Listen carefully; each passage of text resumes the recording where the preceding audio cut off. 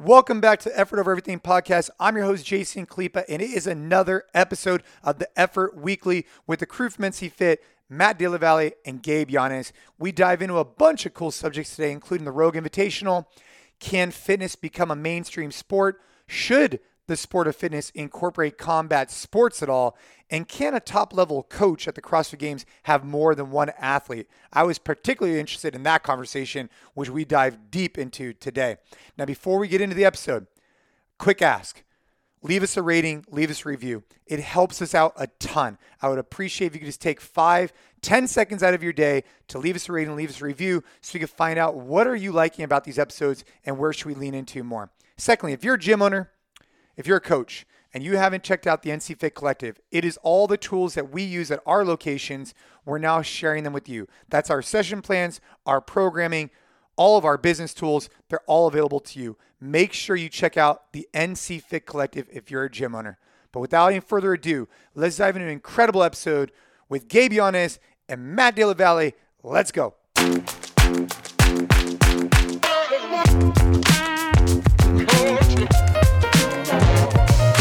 All right, another sesh with the boys here, coming off a fun weekend in Austin. Envy of you couldn't make the trip, but Jay, you got to throw down at the Rogue Invitational. We spent a few days in Austin. I thought it was a really cool event. I think it's the first time that I can remember that I've been to like a big, CrossFit event and kind of been as a spectator. So it was cool for me, but let me get your hot take first. So the Legends event, how was it? How's the weekend? Well, in preparation, a couple of years ago, I think it was 2019 was the last time they had the Legends category. And the first time. The last and the first time, right? Yeah. And in preparation for that, they didn't really tell us much. And so I think there was about maybe 14 people invited, give or take. And the way they invite people, it's kind of still a little subjective. I don't know exactly how they invite people, but essentially everybody that's invited in the Legends category has made some type of impact on the sport of fitness or CrossFit. And we actually had like a legitimate competition. I mean, what we had maybe, I think it was like 2 events a day for 3 days. And it was a really interesting experience. I trained decent for it, went out there and I thought performed pretty well. This year, I was expecting something relatively similar, but a little bit different because of the way they positioned it in the email. So a couple of years ago, they positioned it as like, hey, we're going to have a Legends competition to showcase you guys. This year was like, hey, we're not going to have a winner per se, but we're going to basically showcase you guys and highlight you. And so I was expecting to be competing as an individual in events. But because Sunday was Halloween, I knew I was going to come home early. So I knew I wasn't going to compete in all the events, and I was okay with that. I still wanted to go out there and have fun. That being said, a couple of days before the Rogue Invitational, they announced that it was going to be in pairs. So this year was in pairs. I thought it was cool. I don't think they're going to do it like that again, but I thought it was cool. Yeah. Did you keep the same partner the entire time? You can tell how much I paid attention to what was going on. Yeah. So the answer is no.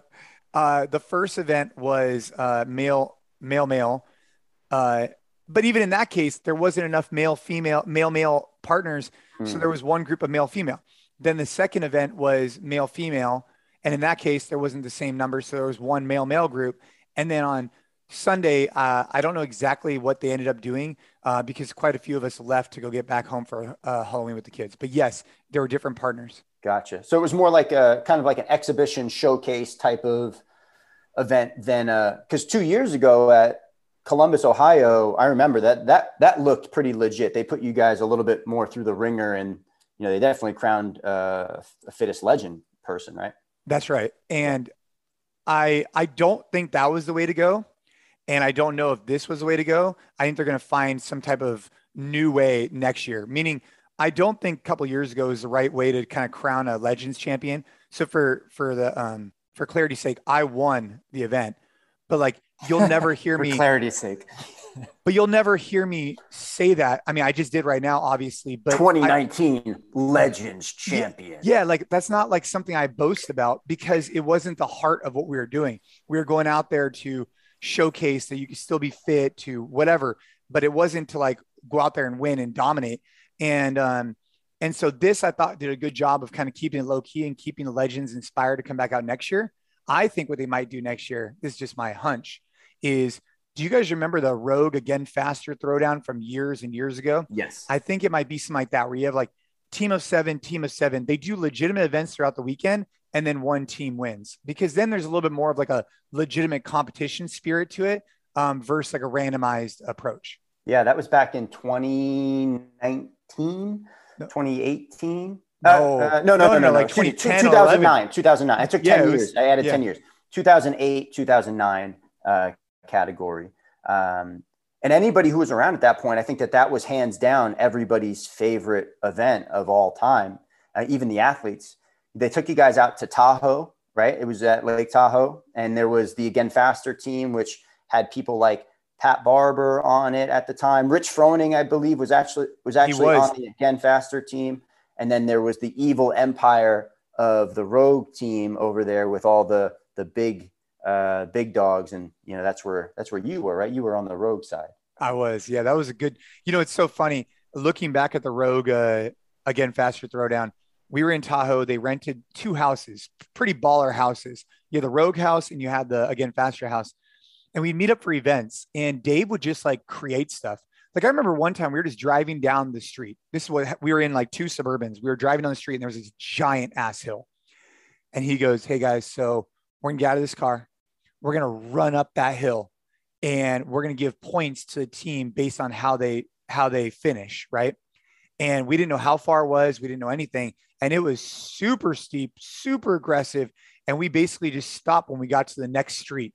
And I don't even know if he knew how far it was, but that was the way the events were. They were kind of like a little bit more randomized. And like we stopped at a park and there was like a pull-up bar there. We ended up doing some random park workout. I think if you guys look it up on YouTube, you could probably find some of that stuff. Well, everybody was wearing Innovates.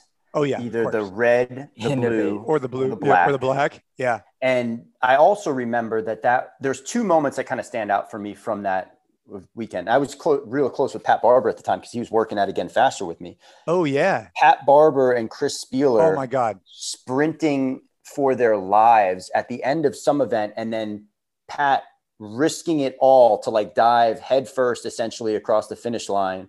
That was one thing. And then they were trying to do the 360 pull-up. Do you remember that? Oh yeah. They were trying to do a pull-up and then jump off the bar and do a 360 in the air and grab it back again. We ended up finishing the tug of war. Actually, the final event was a tug of war. But just to kind of highlight what you're talking about, if people haven't seen this event, like there's a Team USA event that I competed in years ago where I finished with these box jumps and thrusters to beat this. I don't even remember who it was I was competing against. That one stands out in my mind for me personally as like something where it was just right there neck and neck. But as far as like visually seeing a finish that I thought was so impressive, it was these 2 guys. They run up a hill. They were doing something. They ran up a hill. But man, when they came back, I mean, literally just like diving to the finish. It was incredible. That one stands out for me. And then the other one is Tommy Hackenbrook at regionals with the pull-up. It was a really super sprinty event. And I just remember it was like the pull-ups, and then there was a sprint down the field. And it was probably the scariest thing I've ever seen in my life, when Tommy Hackenbrook was at his absolute fittest and biggest. And I just remember him like barreling down the lane to the finish line. That was a pretty iconic one as well.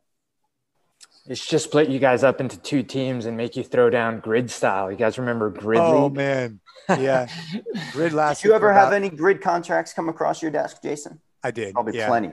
Yeah. I had a couple of teams who wanted to sign, and I didn't go that route. And I'm pretty happy I didn't actually. Man, so bizarre. I tried a couple of times to like even just understand it, and it just, yeah. You know what? That was a good example of, league. And this is just my perspective, so I don't want to like. This is my take on it. Tony Budding was a really integral part of CrossFit for a while, with them in particular on the media side of the house. And for those people that don't know his contributions, he did make quite a bit of contributions. I used to go up to his house and go film tutorials, and he was on, seminars and whatnot. But obviously he had some type of falling out with HQ that I'm not familiar with. But I looked at it when he started the Grid League. He started it a little bit out of spite. And it was a good business lesson for me to see from the outside that when you start a business, you shouldn't start the business with the intention of trying to outdo another business or crush another. You should just go out there and do what's best for you and your business and stay tunnel vision on how do you become successful for yourself. And I think it was, maybe I'm just reading between the lines, but when they started off at Madison Square Gardens, it just was too big, too fast. They didn't take the time to grow it from a grassroots into something special. I think that's ultimately why it failed. Yeah. The Grid League is a really interesting, I don't want to say case study, but it also like, there's a lot of stuff that went into that. And this whole idea that fitness can be a viewed sport, right? Fitness can be a sport that the general public is going to take interest in. I think that's what they were banking on, right? Like right. They were trying to take what was happening into games and all this really special, these special moments for this like really super interested niche audience and translate that out to the wider general public. And of course the games is broadcast on, it was broadcast on ESPN and a whole bunch of networks had featured it in smaller bits and pieces. But I kind of want to ask you guys, what's your opinion? Will fitness or competitive fitness as a sport ever really transcend into the mainstream where it's widely accepted as like, hey, I'm watching these people this weekend with my buddies eating some wings and some pizza? So I think it can, but I think that it's less about like finding the format of the sport of fitness to do it. And it's more about like building the personalities that make you want to like watch the sport, right? Like I think about the WWE. The WWE is huge and everyone knows that it isn't real and that it's not competitive. Like it's not the fact that like these two guys are stepping in the ring and it's the best wrestler that's going to come out. It's entertainment. And I'm not saying that the CrossFit Games events aren't very real and very like real tests of fitness. I just think that elevating the personalities, like giving, a good guy, a bad guy, like just putting out content that, makes these people that people either want to cheer for or cheer against is what I think can really kind of elevate the sport to something that people want to follow on like a bigger scale. Because I think watching people exercise on its own, it's never gonna have that impact. Well, I just want to highlight back to the Rogue Invitational for a sec. I know we kind of pivoted to the again faster Rogue comp, but it was a phenomenal event, MDV. I mean, and for anybody who wasn't there, I mean, it was incredible. I don't know how many people there were there, tens of thousands. I mean, a lot of people. I mean, it was a lot of people. They had a couple million or whatever it was YouTube views, if I'm not mistaken, but they put on a really professional event. The volunteers did an incredible job. The staff did an incredible job. It was on point. But here's what I think they did better than anybody else I've ever seen. 3 things. Number one is they made the events as exciting as you can. I think that they took that into consideration with Spiel and Froning programming, where it wasn't necessarily a test of fitness as a games are, but it's more of a test of fitness within a Coliseum that you could control some of the narrative in the events and keep them exciting. So I thought they did a great job there. Number 2, they got the athletes paid, big pay. I mean, could you imagine? I mean, I can only imagine if back in my prime competing, dude, the winner almost took home $300,000. That's a lot of money for a non-games event. And then strongman was the largest prize purse in strongman history. And so that brings me to my third point, where I think they did really well, is they're bringing together the Iron Games. That's what they're doing really well. So they have the strongman, they have the CrossFit style. And I think what they're doing is they're bridging the gap between those two communities and becoming the voice of kind of like strength and conditioning, which I think is going to lead to something really special in the future.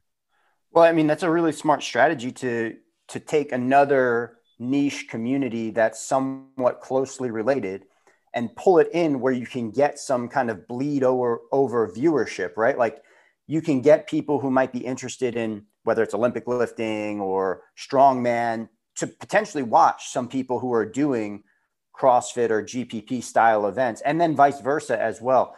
I think that to me is not a bridge too far. I think that the idea that fitness will ever kind of transcend into the mainstream, I don't know whether or not that's going to happen in my lifetime. And I think that what Gabe said there at the end, where you're like, watching people exercise. That's like the huge barrier. I think that when a lot of people watch this stuff, they go, I don't want to sit and watch somebody else exercise. I don't even want to exercise myself. Why would I want to watch somebody else do it?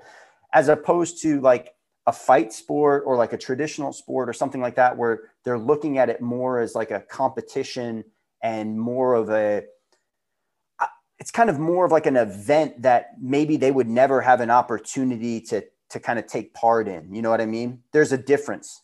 Yeah. I don't know if you guys feel this. I think Gabe is right, though, building up the personalities and getting people excited. Because like when I was watching it, I know a lot of these people personally, and I wanted them to thrive and do well. And like I said, I think the events at Rogue, for the most part, were exciting to watch. And they were visually appealing. And I think that's really important if we want the sport to become more mainstream, is that no one really wants to watch someone row for 3 hours or whatever it may be. Otherwise, they'd be a rower. But if you wanted, the Rogue event did a good job of visually appealing. They created like this hill. And so people would run up this hill. It was just really visually nice to watch. And I think as the sport continues to grow, if you want to become more mainstream, it needs to be that. Otherwise, people will lose interest. Yeah. And to clarify, MDB, and I know you want to say something. I think that it's a really steep hill to climb to use even that strategy to get there, because again, it's people working out. Like, I think that would be the way to go, but I think that, there's no way that kind of happens overnight. So just to clarify, like, I don't think that, tomorrow they can, have a YouTube channel for each of the like big athletes, and then overnight people are going to be like flocking to watch this thing. But I do think that if it's going to happen, that's how it happens. The other interesting thing about this, and I agree with you, is that like historically the CrossFit sport has been a sport of nice guys and has been a sport of camaraderie, and everybody's kind of in it together and we all cheer each other on. And I'm not saying that it's a bad thing. It's actually a really good thing. I think that there's a lot of really motivational stuff in there and community related camaraderie that you can take away from that. But in just about every other sport, you see these rivalries that are either naturally created or intentionally created to get people fired up about this person is facing this person and this team is facing this team. Yeah, you have to have some different types of personalities. There's also the thing that doesn't exist in the sport of fitness, and this is kind of what I think Gridley tried to do, where they get people to buy into locality loyalty, where it's like, I'm a New York fan. Right. I'm a San Francisco fan. And that did not go well, as we were just talking about before with Gridley. Hey, you know who does a really good job of that is Gordon Ryan, MDV. So in jiu-jitsu, Gordon Ryan kind of like establishes himself. Is it fair to say he kind of makes, I don't know if I want to call him the villain, but he does a good job of making people want to watch him, because I think they actually want to maybe see him lose because they don't like him, but they like him at the same time. Is that a good way to describe it? Yeah. Well, so for anybody who's not listening, Gordon Ryan is the hands down #1 no-gi grappler in any weight class in the world. And this is in the sport of Brazilian jiu-jitsu. And he kind of is taking a page out of Conor McGregor's book, and Conor McGregor is taking a page out of many other people's books in the past. But I think Gordon, what's interesting about Gordon Ryan is that, and Conor for a period of time, is that they were both hands down the most dangerous people in the world while they were being the most controversial person at the sport at the same time. Right. They're backing it up. Yeah. And Gordon is light years ahead of most other people who step on the mat with him. So I think that there is this really kind of allure about him, where not only is he going out there and showing complete dominance and mastery of the sport, but he's also creating all this fervor and kind of talk because he's being so over the top about it. And he's calling people out and he's talking trash on the internet. When you meet him in person and when you see him discuss the sport, he's actually a really nice guy, and he's very, very knowledgeable and very respectful, but it's part of a personality he's creating. Yeah. CrossFit Games can use a little Ricky Gerard getting back in it. Like that's the perfect person that I think can really bring some excitement to it, because again, you always need someone that people love to hate, right? Like tested positive for steroids, coming back to compete, talks a bunch of shit. Like there's that video of him, I forget, he's like doing a workout and he beats like Fraser's score and he's like, you know, like completely like going crazy about it. I don't know if you guys saw that. It like made the rounds a little while back. Like that's the kind of stuff that I think draws a lot of people in, because again, it's not like they want to cheer for the guy. It's because they actually want to see, you know, him not do well. And again, you know, you can think whatever you want about him specifically, but I think that that's the kind of personalities that, you know, really draw people to competition. Because I agree, before it's always been like a very positive, like it's always, and that stuff's all well and good, but man, don't we love conflict? I have a question for you guys, which I might have teased at some other point in an earlier episode, may or may not have asked. But if CrossFit or any organization out there is going to crown a human being the fittest human being on earth, does there need to be an element of combat involved in that pursuit? Not combat with weapons or anything like that, but physical hand-to-hand, either catch wrestling, submission grappling, wrestling, whatever it needs to be to crown that person the fittest. I think for two reasons. And number one would be that you can train all the fitness that you would ever want to train, and you can lift weights and you can do all the conditioning and you can X, Y, or Z. And it might put you into a better position to be successful when you step onto a mat against somebody, but there is no comparison and no training for those 2 minutes, 5 minutes, whatever the round is that you can get unless you're doing that. So I think that that's one aspect of it. The other aspect of it is that it's just a huge part of what I think we need to consider as fitness, or as being the number one person in the world. If you're going to go down the list and you're going to say, hey, we're going to have you shoot these fake guns, we're going to have you throw softballs, we're going to have you swim laps, we're going to have you throw these hay bales, we're going to have you do all this other stuff that like you look at and you go, okay, I can understand that. But you're going to leave out some sort of combat. Does that make sense? What do you guys think? I mean, I think I agree with you on paper. I really just think it comes down to like logistics. Or what? Yeah. Yeah. Like what are you going to do? You're like in the middle of a CrossFit Games, a boxing match, or what? Well, why couldn't you create a bracket where they're all open categories for weight, right? And there's no weight divisions in CrossFit. So like, why wouldn't you be able to have a grappling tournament that just levels up into the person who wins? Or I'm just kind of throwing out ideas. I haven't thought about this or like made a plan on how I'm going to integrate it into the games or anything like that. But MDB, I mean, I do agree with you. Like, I think that it makes a lot of sense, especially compared to some of the other things that have already been tested, as something that, you know, kind of paints that picture of what we would like to call the fittest man or the fittest woman alive. I agree. But again, like, yeah, I mean, how would you kind of implement I wouldn't be surprised. You know, honestly, now that we're having this conversation, you know, what Dave is really good at is he tries not to make the athletes look stupid, and he tries to test certain things without it being very specific to one group. I'll give you an example. At the CrossFit Games, they did a paddle event. But it was, instead of using a specific type of paddle, they used a different type of paddle. Or they did a 1 mile swim, but they wore fins. And so when you're trying to compare a mile swim time from the pros to a mile spin time at the games, you can't compare them directly. And if you could, the CrossFitter is not going to look great compared to the pros in a swim event. But if you give them fins, it's a different event. It's a slight variation. Same thing goes with like the shooting event, which hasn't happened at the games, but at Rogue Invitational it did. But they used an air gun and they incorporated it with a skier. It's just a different type of event, like a biathlon. What was the goal? I think if they try and incorporate some level of self-defense or combat, I wouldn't see that too far outside the scope. I mean, think about it, like you're right, MDV. We've done hitting a stake in 2009 into the ground. We've done throwing balls. We've done obstacle courses. There's all kinds of stuff that have been done, but never has there been like a hand-to-hand or like athlete-on-athlete event. And one would say Like, you know, who was really impressive to me, and I'm just going to say it. I mean, and I'm drinking the Kool-Aid right now. Chandler Smith. I talked to him yesterday.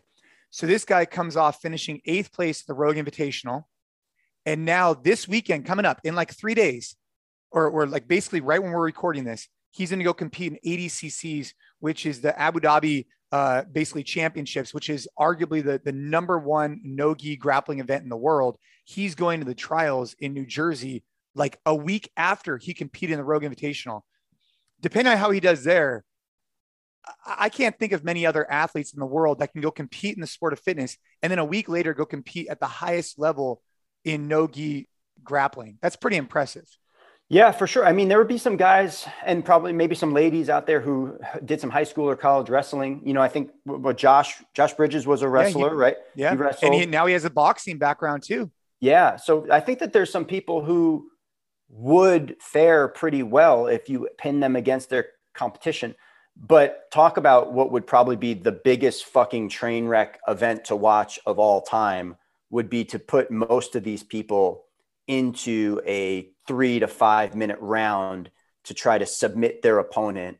It would be comical. It would be so bad to watch, because imagine just even watching like 3, 6 month, 1 year white belts fight each other. It's like nonsense sometimes. So to have people go out there on a international stage and fight one another without any sort of training or without any sort of information about how to do it, one, it would be probably pretty dangerous and reckless. And number two, it would be nonsense to watch. But I do think it's a really interesting question to ask. It's just is like the obvious thing that's not involved. Well, I think you're right, because you're saying we're testing for fitness, and should your ability in combat, right? Like I'd say boxing, jujitsu, whatever, they're all part of the fitness landscape. But we talk about biking, swimming, throwing. I mean, you name it, weightlifting, climbing. I mean, there's so many things we test, but yet these are like outside the scope of that test. And I wonder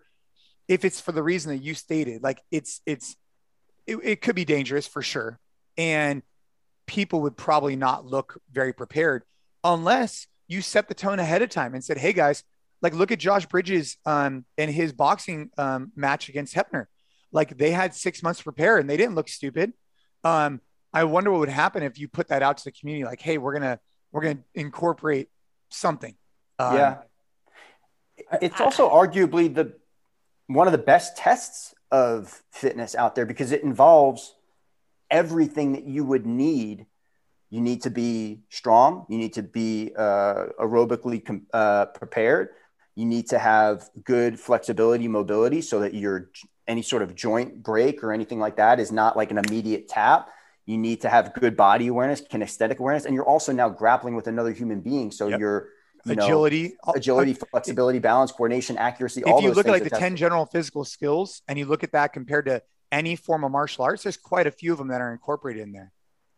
Let's get Brazilian Jiu-Jitsu into the CrossFit Games right now. Dude, oh my God. And Gabe, I know that, MDV and I are obviously, like I said, drinking the Kool-Aid because we like it. But I do think here's an interesting question for you guys. If you could bring someone to an island with you, right? And you don't know what's on the island. You don't know what tasks are going to be ahead of you, right? Would you take someone with, like, for example, Josh Bridges, use him as an example. Former Navy SEAL, been deployed multiple times. He's a hell of an athlete. He could shoot. That's for damn sure. He could box. He's fit. Are you bringing someone like that? Or are you bringing someone who's the winner of the CrossFit Games? I don't know. I think it's an interesting conversation to have.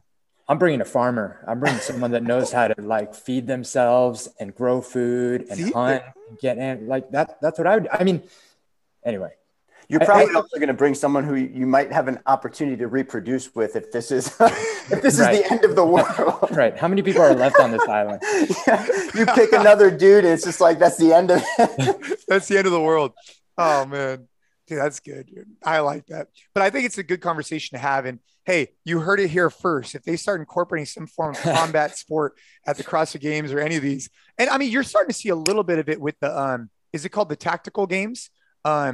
Where they're doing fitness and shooting, but they're not, from what I've seen, that there is no hand-to-hand combat, but there is incorporated with the shooting. I haven't heard that yet. I would be surprised that within the next couple of years you don't see a shooting event at the games. I mean, obviously Dave's very passionate about shooting, and he looks at it as a vital life skill, which I agree with. I could definitely see them doing something like that. And then I don't think that combat is necessarily all too far off. If they told people at the beginning of the training season, like at the end of the CrossFit Games, they're like, hey, we're going to test you in these situations. You're going to have a back control on another athlete, or you're going to have spider web, and you have to now figure out how to either get out or get submitted. Yeah. Or you go back to old school wrestling, right? I mean, that's one of the oldest sports of all time. So catch wrestling. Yeah. That could be a great addition to the sport of fitness long-term. Who knows? You guys brought this up in this conversation a couple of times, and it's the one thing that sticks out to me as probably the biggest obstacle for this to ever happen. And it's the fact that, a lot of the events that they're taking place in, there's a danger element to it, right? You can pop an Achilles, you can do whatever, doing box jumps, you can hurt your shoulder doing a muscle up. But I think that once there's another person that is the one responsible for the danger element to that event, I think things get really dicey, right? Because if you're not going to have weight classes, like, is Chandler Smith responsible for possibly, tweaking something on the person that he wrestles with just because they weren't prepared, or vice versa? You guys talk about this all the time, like the problem with white belts. Like, if you have people out there that are really strong, really motivated, and have no idea what they're doing, like, how do you in any way make sure that they don't go out there and hurt someone just because they're going too hard and don't know what they're doing? I don't see. Yeah, imagine boxing. Imagine like a giant guy, like one of these, like Jason, like a Jason Hopper. I mean, dude, there's some big CrossFit games out there. Did you just make up an athlete? No, I just want to make sure. Jason Hopner? Jason Hopper. Dude, this guy is like 6'2". He's big. He's huge. He's a big guy. He's big. But he's the new guy that Frazier is working with, right? Like, Frazier's like training him. But he's big, dude. He's like 6'1", 6'2", big. And if he's boxing against, I don't know, someone, it could, you're right. The risk of injury could be really big. So, I mean, that's definitely a factor that needs to be considered. I don't know if that's just the way it is, because you can make the same argument, right? That if an event has handstand push-ups, it's going to favor a smaller guy, or vice versa, right? If it's a heavy lifting event. But what I'm saying is that, like, your handstand push-ups can't injure the person next to you. Right. I think that that's what gets dicey, right? It's like whatever you get yourself into is going to impact you and you alone. I think that what gets dicey is, again, the fact that, like, you're either inexperienced, strength, or experience can now injure someone else. So I mean, I don't know. You do have a tinge of that in some of the, the biking events that they had over the years at the CrossFit Games. They're putting people out there on high speed bikes to go either around laps of the stadium or, across that Trek track that they had. And you have now an opportunity to interact with the other athletes in a way that you probably didn't have to interact with them in like a Fran style event where it's just you versus the barbell and the pull-up bar. Right. I think it comes down to just athlete responsibility and preparedness. I think it would be irresponsible for them to put this into the games without giving people a heads up that this is coming, that this is actually going to be an event that we're going to test you in. But then, once you enter the arena, I think that it's the athlete responsibility to, hey, if you're in danger of getting injured and you feel that you're going to be submitted, then you should tap or you should submit. That there's that level of it too. But then you also have to accept a kind of a level of acceptable risk that you're going into this event with. And I don't know if that's really, it could be higher than like a bike event, but that bike event is pretty dicey, man. Like, well, using the swim as an example. So I'll give you an example. I was ready. I was in the CrossFit Games when they introduced the first swim event. And when they introduced it, they did give us, like, if I'm not mistaken, like a month heads up. And we went in the ocean, which is a much different experience than a lake, as you guys know, or a pool. But they gave us a heads up and they gave us fins. And so that was an example of CrossFit trying to test a new area, but doing it in a way that was as responsible as possible. They gave you a little bit of a heads up and they gave you fins, which, as you guys know, make a big difference in the water. I don't know how they could start trending that way on combat sports, but that's way I think it could be incorporated in the future is like you said, MDV. I actually, now the more we're talking about this, is actually getting me kind of excited to see if it can transfer there, because the games are constantly evolving and their goal is to test the fittest, and they add different events every year to try and get there. Who knows? We'll see. Arguably also could be the most exciting event of the entire weekend, because now you're starting to create these rivalries where you have intense competition that most people would watch and go, I understand what those two people are doing. They are fighting to see who's going to submit the other person, as opposed to watching you put a general viewer in front of like most CrossFit events, and they're going to go, I kind of understand what's going on maybe, but there's really no arguing what's happening if you have two people in a circle and you're going, all right, you have 5 minutes to figure out who wins. Hey, this is getting very Squid Games here. I'm gonna pivot. My hot take is that I don't think it's gonna happen. Yeah, I don't think you'll ever see like one-on-one combat sports in the CrossFit Games or in the Rogue Invitation or any of these events. But I could be wrong. But I just think it's very unlikely, but it's fun to talk about. It's fun to think about. I don't think it's completely outside the realm of possibility. I think that there would be a ramp up to it, though. Like, hey, prepare yourself for this rule set and understand these techniques are available and these techniques are not available.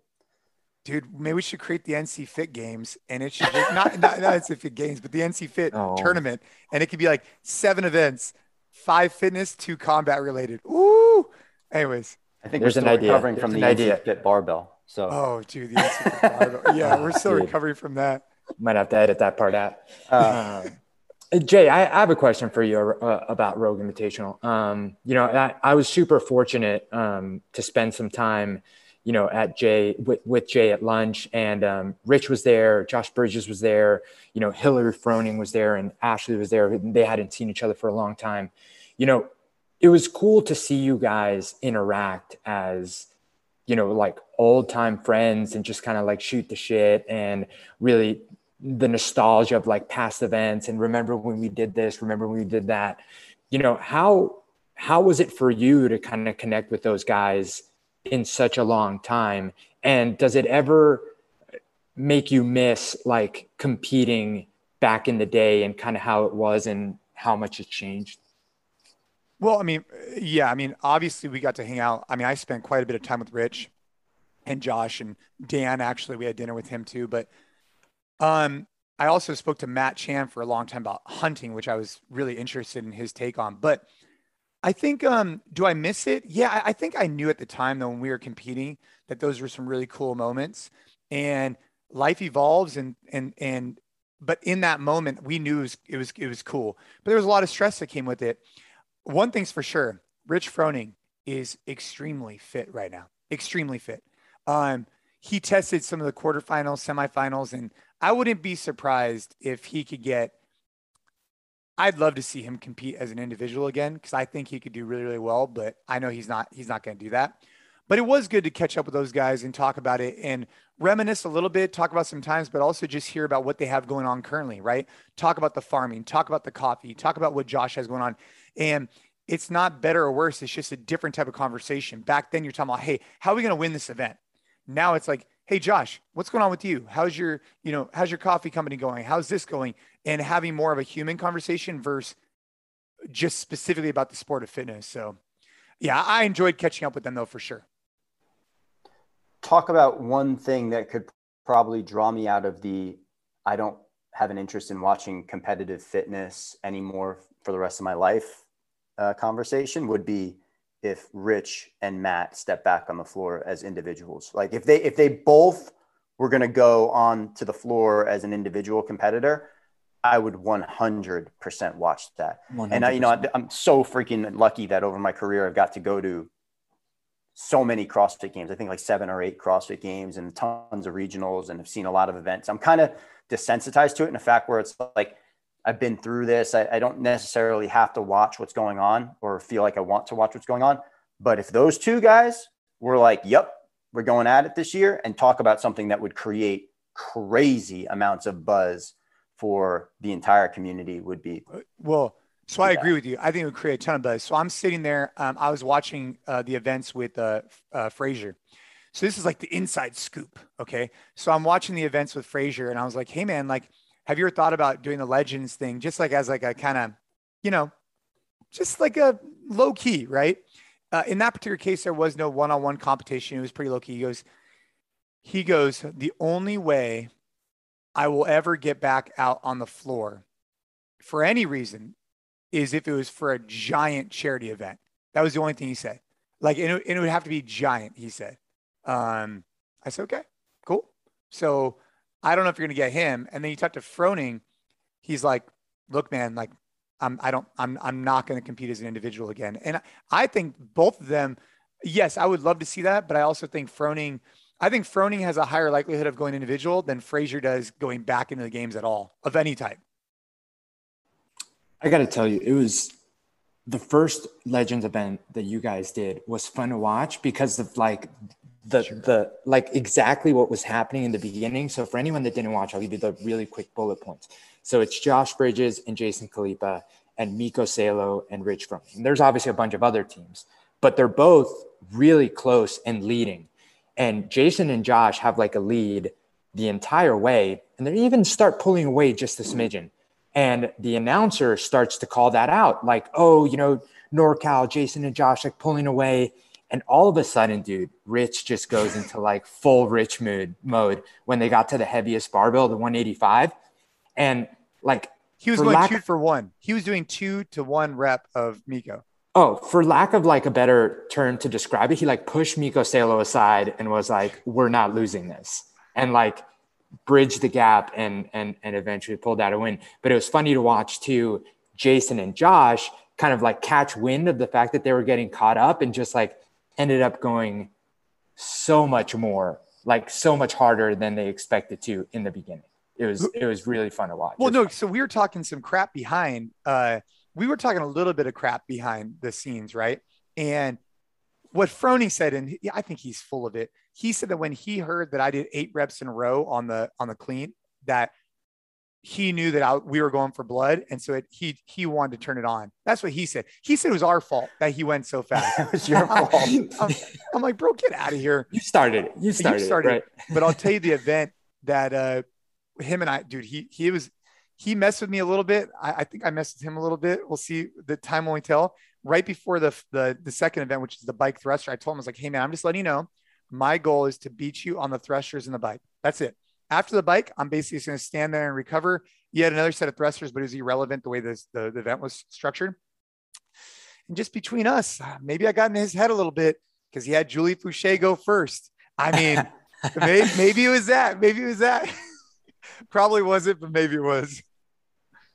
Oh, anyways. Man. Too good. Yeah. Too good. It was a fun event, man. It was cool to see everyone. One thing that I thought was interesting, and Jason, I'm curious your thoughts because I know you talked to a bunch of the athletes and spent some time in the warm-up area. I forgot who mentioned this, but they mentioned that like the vibes amongst the athletes were a little bit less like super do or die competitive, which I think is interesting because like you said, the prize purse was so big. Like, did you feel like it was a little bit more low key for the Tias of the world? Or do you feel like, everyone still came out to play? Because I mean, like you said, $300,000 is $300,000. Yeah. I mean, Pat Vellner and I were talking about this, and he just came off the games, right? And they have to be really sensitive to the way they peak and what their goals are and how they're trying to accomplish it and whatnot. For Vellner, he knew he was really fit, but he said he wasn't at his fittest, but that he also knew that no one there was at their fittest because people came off the games and tried to recover a little bit. And this is not far off from when the games were. And so I think everybody kind of knew they maybe weren't at their peak, but I think everybody was trying to win. The only vibe that I felt, in the back, there was definitely a difference and we'll see what happens in the sport with the coaches.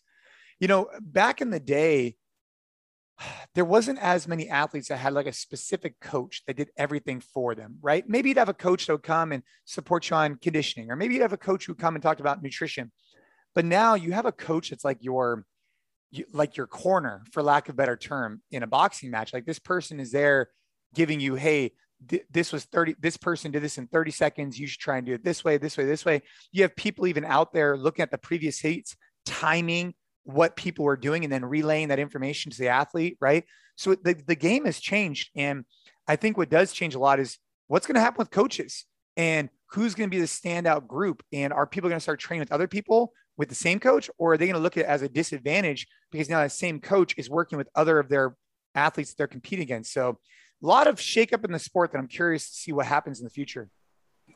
Well, I mean, that's a good segue, and I don't know how much longer you guys want to chat here, but obviously, Katrine Davidsdottir moving away from working with Ben, big deal, really well-known coach, Ben Bergeron in the space, really well-known athlete. They've been together for, I think, they put a post 7 years. Yeah. So, I mean, she's been with him for a while, and she's moving, my understanding is back to Iceland, train with Annie. I don't know who the actual coach is, but it's interesting you brought that up. It's Yami. It's the same coach that Annie's had for years. Got it. Frederick, Annie's husband, is also, they're all kind of tight. Yeah. I think that's a really interesting question. Not necessarily what the sophistication of the sport is very interesting to talk about, where it's like, many years back at Aromas, when it was a, barnyard barbecue, essentially, there was none of that. It was just like, let's just try to do this event and really figure it out on the fly. And now you have a level of sophistication where people are timing transitions of other athletes in previous heats, and they're looking at how people are doing things and all this kind of stuff. And that makes sense. It makes logical sense for me that would happen. The interesting thing, I think, though, is this idea of this is an open field competition where if you have two ladies or two men who are both in that individual category, coached by the same person, they're competing against one another. Like only one person can win. So there is necessarily a conflict between, in my opinion, how much attention and how much strategy you can share between these two athletes until you reach a breaking point in which you go, all right, well, now you have to do it against one another. So kind of figure it out. I don't know how to balance that line. It's not my job to balance that line or walk that line, but I do see it as an issue where it's like, if I have 5 athletes who are all in the same event category, same field, how am I giving them advice to differentiate between all 5 to get one to win? Seems tough. Yeah, I think the logical athlete would have to ask himself a very simple question. Let's just say you went with, I don't know, for the sake of argument, Facundo is starting to coach athletes out of the CrossFit Mayhem platform. He's coaching 3-4 male athletes, right? You'd have to ask yourself, if by me having this coach or having the same programming as these other athletes allows me to know their times, allows me to know what they're doing, allows me to be in a competition group setting that raises me up above anywhere I could possibly be, even if I have my own coach in my own area, then it's worth it. And then when I get to the event, I just got to go out and perform. Or am I actually putting myself in a disservice because now all that same information is being disseminated? And I think athletes need to make that decision for themselves. It's a very tough decision. Let me ask you a question. Let's pretend there was a coach back in the day who was coaching you as an individual athlete, just you. And they were like, Jason, we are going to win the games together. You'd be like, all right, I can fucking wrap my mind around that. Let's do this. Right. But let's say that he goes, hey, I'm also going to coach Neil Maddox, and I'm also going to coach Josh Bridges, and I'm also going to coach whoever else. What would your mindset be now in working with that person? Even just given that information, would you be down for that? So like Hinshaw, for example, I introduced him to a lot of these people because it didn't really affect me, meaning, hey, go help the sport, right? Go. And I wanted to see Hinshaw thrive, but that's one coach in one specific area. Now, if this is like your like person, right? The person, male, female, that's like carrying your bag at events or whatever it is, right? I think that would change. Now, in my particular case, I think training with Neil Maddox and Garrett Fisher in particular, and many others, really helped my game. And I created the programming that most of us did on a regular basis. and we just all did it together. So it helped us raise the bar. But I don't know what it would have been like. Like Austin Begebing, for example, was my coach in the very, very beginning. And then also for our team, which is fine. I don't know how I would have felt if Austin was my personal coach and also personal coach for his other athletes, especially at regionals where you're only taking 3 or 5 people. It'd be really, really weird. That's a great question, MDV. I think it's tough. I even see a distinction between training with these people leading up to the event and then having the same coach as them in the event. I think that there's a line there, right? Like you could theoretically go through your training and have some parts of it, and you probably should include a field of competitors who are fitter than you or just as fit to push you to a level that you need to get to, right? And that to me is, okay, I understand that. But then to have the same person look at you, look at Neil, look at Josh, and then how can you say I want you to win when you also want that person to win and that person to win? It's just like everybody does. I want everybody to do their best. That doesn't seem like a great strategy. Yeah, I think it comes down to what you said, MDV, though. I think that it's the training environment bigger impact than the coach, like the specific coach and programming. But I agree with you but then, once day one of the game starts, like you kind of want to have like your coach is your coach, right? Like we're talking strategy, we're talking like how the points add up, the events that are coming out. That to me is where it does get weird, where it's like, all right, well, you are here and you are here and we're having either the talk together or separately, which I think is even weirder. Yeah. Like imagine the back, right? You got like 3 of your athletes and you're like, John's over here, Jason's over here and someone else over there. And you're like talking to them and walking over, talk to the other person. This is what, yeah. But that's where the sport's going to have to evolve to is what's going to happen. I'm in particular after this weekend, I would be interested in coaching somebody. I don't know why I would be interested to see, but we got to find the right person in the Bay Area, but it's intriguing to me. Man, that's the open call right there. You heard it on the podcast. If you are games fit and want to coach, Jason Khalipa has one opening and one opening only. I have one last thing to say about this because we probably are not going to bring it up next week if we talk again, but it almost seems like this system of coaching multiple athletes at the highest level in the games. I'm not trying to call anybody out. I'm not trying to talk bad about anybody, but it almost seems like if I'm an outside observer, it almost seems like it benefits the coach more than it benefits the athlete. You could make that argument because there's real life-changing money and opportunity on the line for the athlete who wins. And they only have one fucking ticket to the lottery and it's them, right? But then if you're a coach and you have 5 tickets to the lottery and then one of your athletes wins, you get to hitch your wagon to that athlete and say, hey, I coached somebody to win this competition. And you now have the added benefit of saying all those things that come along with it. You don't win the money, obviously, but you get a lot of the recognition, the accolades, you get attention from the community. It's a very interesting thing to think about. Yeah, I think it has created a little bit of controversy in the past, and continue to create more, where you start saying, hey, this person has their training program. I'm out there as a beacon for it. What is the give and take? And I think athletes and coaches need to make sure they have that tough conversation. Otherwise, you'll see relationships split apart, right? It has to be mutually beneficial. And if the athlete feels that way and the coach feels that way, everybody's winning. But I think for a while, the pendulum did swing towards the coach a little bit. And now I think there needs to be more consideration on both sides, personally. Yeah. I think this is where some of the rah-rah camaraderie stuff, which is great, like I said, in some regards, because it's cool to see people cheering for each other on the floor and all that good stuff. But I think this is it comes back to that a little bit, where it's like, if you were coaching the New England Patriots, you wouldn't also be coaching the Jets. Like it doesn't fucking make sense. Right. It makes no sense whatsoever. But anyway, it's true. Yeah. I mean, you could say that, the fact that, when there's that person that's wrapping up the heat and it's the last one and all the competitors go cheer for them, you could say that, that's not doing the sport any favors, right? Like maybe you do need someone that like, just goes out and is like, hey, I beat everyone and that's it, talks a little bit of trash and just steps off the floor. That could give the personalities and the edge that I think the sport could benefit a little bit to really give it some popularity. But, that goes against everything that, it's been celebrated to get to this point. So it's interesting. It is. Well, guys, I loved talking about, quite a few things today. And as per usual, we'll catch up again next week.